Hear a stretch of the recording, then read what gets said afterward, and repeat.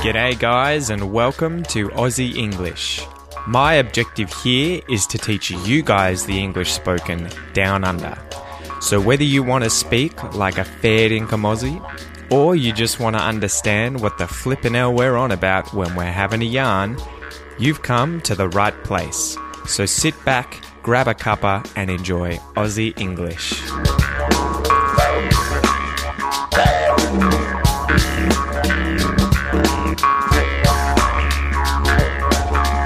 G'day guys, welcome to this episode of Aussie English. Today's another expression episode and I'm so pumped to chat to you guys. I'm so pumped. It's been a long week. I've been working away, doing a whole bunch of stuff on the PhD. I'm really trying to wrap that up. I'm really trying to finish that up, trying to get it done by hopefully April, hand it in. And I've been chatting with one of my friends, Shana, who is about to marry someone from Brazil, and she wants me to come over to Brazil for a little bit to work on some English language courses. So I've been working on some really cool stuff with her recently. She's an American, and we've been working on putting together some little dialogues that are really, really full, chock-a-block full of idioms, different idioms. And she's American, and so we sort of discuss the idioms that are used and the phrases that we use in these different dialogues that we write. So like I'll write one in Australian English and she'll write one in American English, and then we discuss it. So we go through it and act it out, but then we also discuss the language that's used in them and the differences between American English and Australian English. Will we say this even though we may understand it? Do we understand it? What happens when we're in Australia? What happens when we're in the US? With the language. So that's just a little bit of news. I'm really pumped to be thinking about that, finishing up the PhD and potentially going to Brazil because I also really want to work on my Portuguese. But we'll see what happens in that space. I have to finish first. And yeah, without any further ado, let's get into this episode. So today's expression is to be up in arms. To be up in arms. To be up in arms. Let's define some of the words in the phrase to be up in arms. So to be, you know, the verb to be, I am, you are, she is. To be up is to be vertical, to be standing, to be upright, to be up. That's pretty intuitive. Arms are the limbs on your body that aren't your legs. They are the limbs that are attached to your shoulders and your hands. They run from your hands to your shoulders. So you have an upper arm, you know, with your bicep and your tricep on your upper arm, and then you have your forearm, which goes from your elbow to your wrist. I'm sure all of you know what an arm is. However, it may not be that intuitive as to what the phrase to be up in arms means, even though all of the words are pretty obvious. So the definition of to be up in arms, it means to be very angry or to be very upset about something or over something. So we can use two different prepositions there. You can be up in arms about something, or you can be up in arms over something. It means exactly the same thing. It's up to you as to which preposition you use. About is probably more common though. I would probably say I'm up in arms about something a little more than I would say I'm up in arms over something. So a good way of thinking about this idiom and imagining what it means, you know, you're angry, you're upset, is to think when people get angry or upset, quite often they lift their arms in the air. So if you're up in arms, you're angry, you're upset, your arms are in the air. So you're up in arms. Your arms are up in the air. So let's go through some examples, guys. All right, example number 1. And this hit a little close to home recently, meaning that it happened to me personally. The student fees at the university increased. And so at Melbourne University, there are these student fees that we have to pay that aren't directly related to our courses, and they're related to the ongoing maintenance of the university or the different things that are run there, like barbecues and events, different things like that. Anyway, the student fees had increased last year, and they were charging all of us something like $200, I think. I can't remember the exact number off the top of my head, but the fees had increased. And the reason that I was up in arms about this, or I was up in arms over this situation, was because I'm not based at the university. I'm based at the museum. So I'm not at the university. I haven't been to the university in a long time, at least on the grounds of the university where I used to go and study.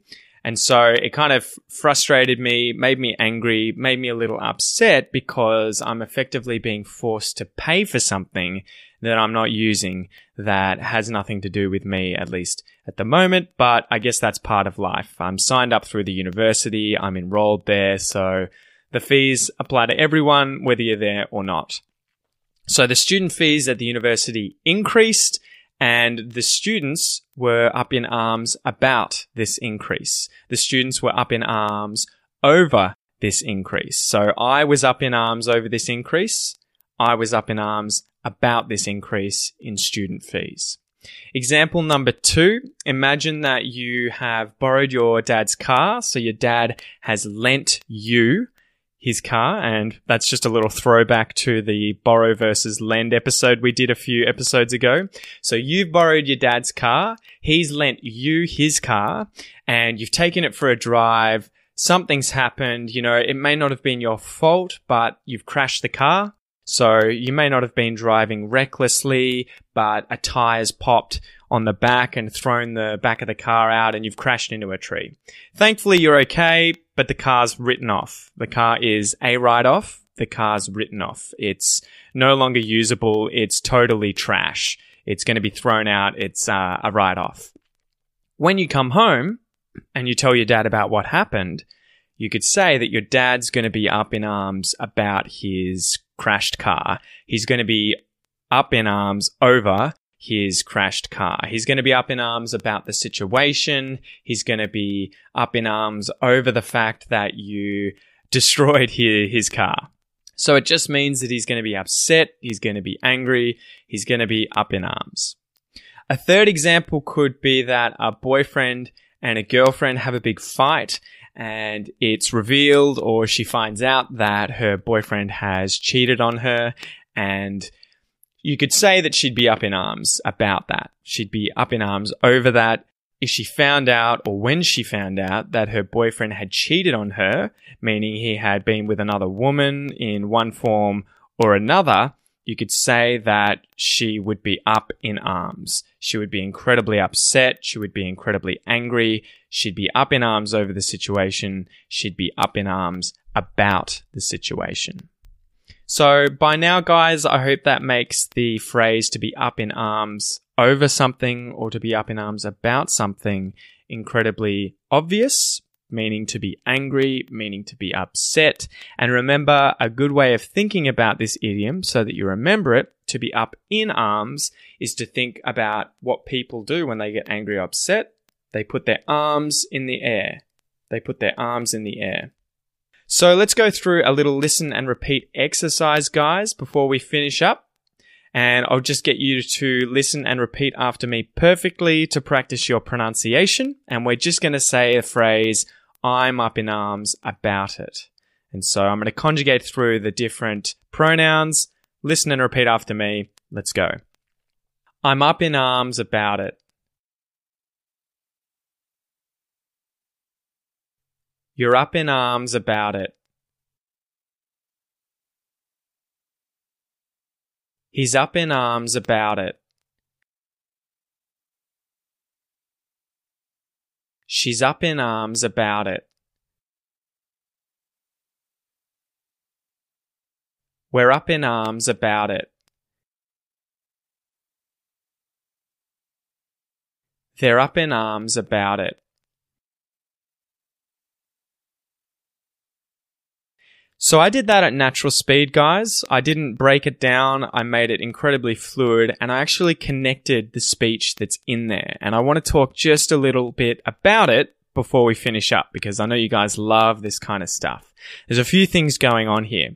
Okay, so after I'm, your, he's, she's, we're, there, all of those end in a consonant sound, at least when they're followed by a vowel. And the vowel in this case is at the start of up. So it's the U. I'm up. You're up. He's up. She's up. We're up. They're up.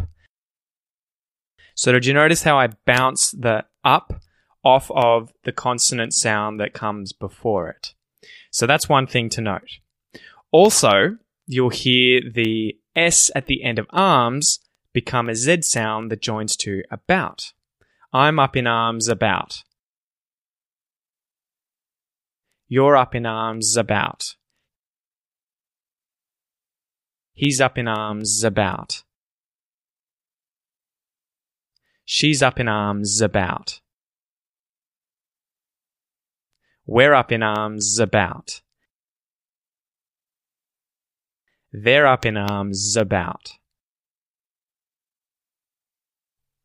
And the last thing that I want to give you guys here is that the T at the end of the word about, because it is surrounded by vowel sounds, or vowels, the letters, so before the T in the word about, there is a U at the end of the word about, so it's A-B-O-U-T.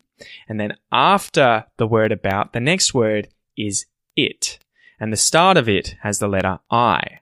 And so because the T in about is surrounded by vowels, instead of, say, consonants or no vowel before it or no vowel after it, the T turns into a D sound to make it flow.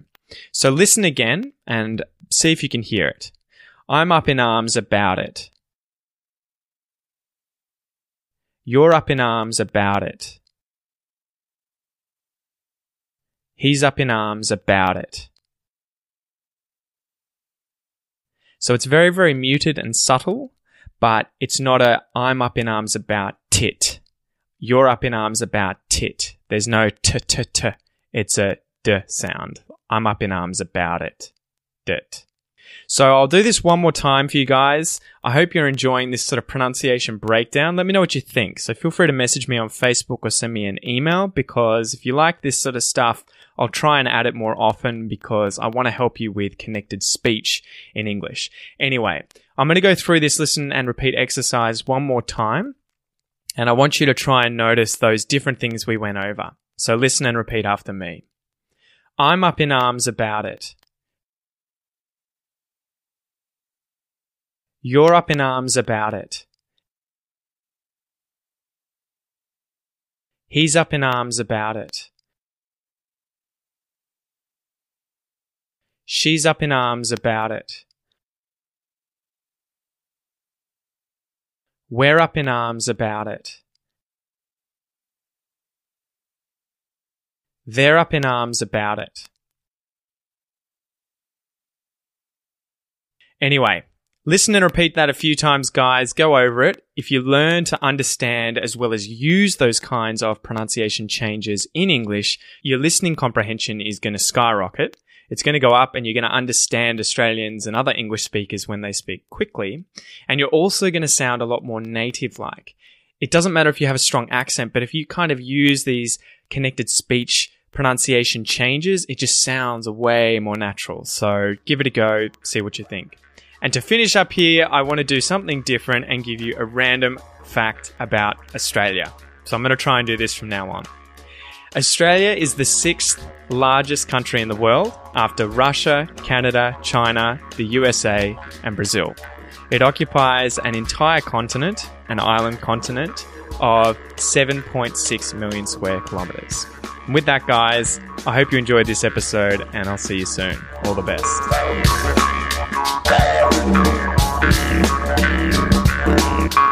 You've been listening to the Aussie English Podcast. If you like what you hear, please come and join our Facebook community and like and share this episode in order to help the podcast grow.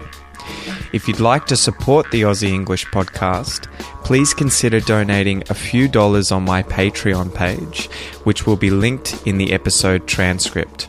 The more you guys donate, the more time and effort I can spend improving the podcast. Until next time, guys. All the best.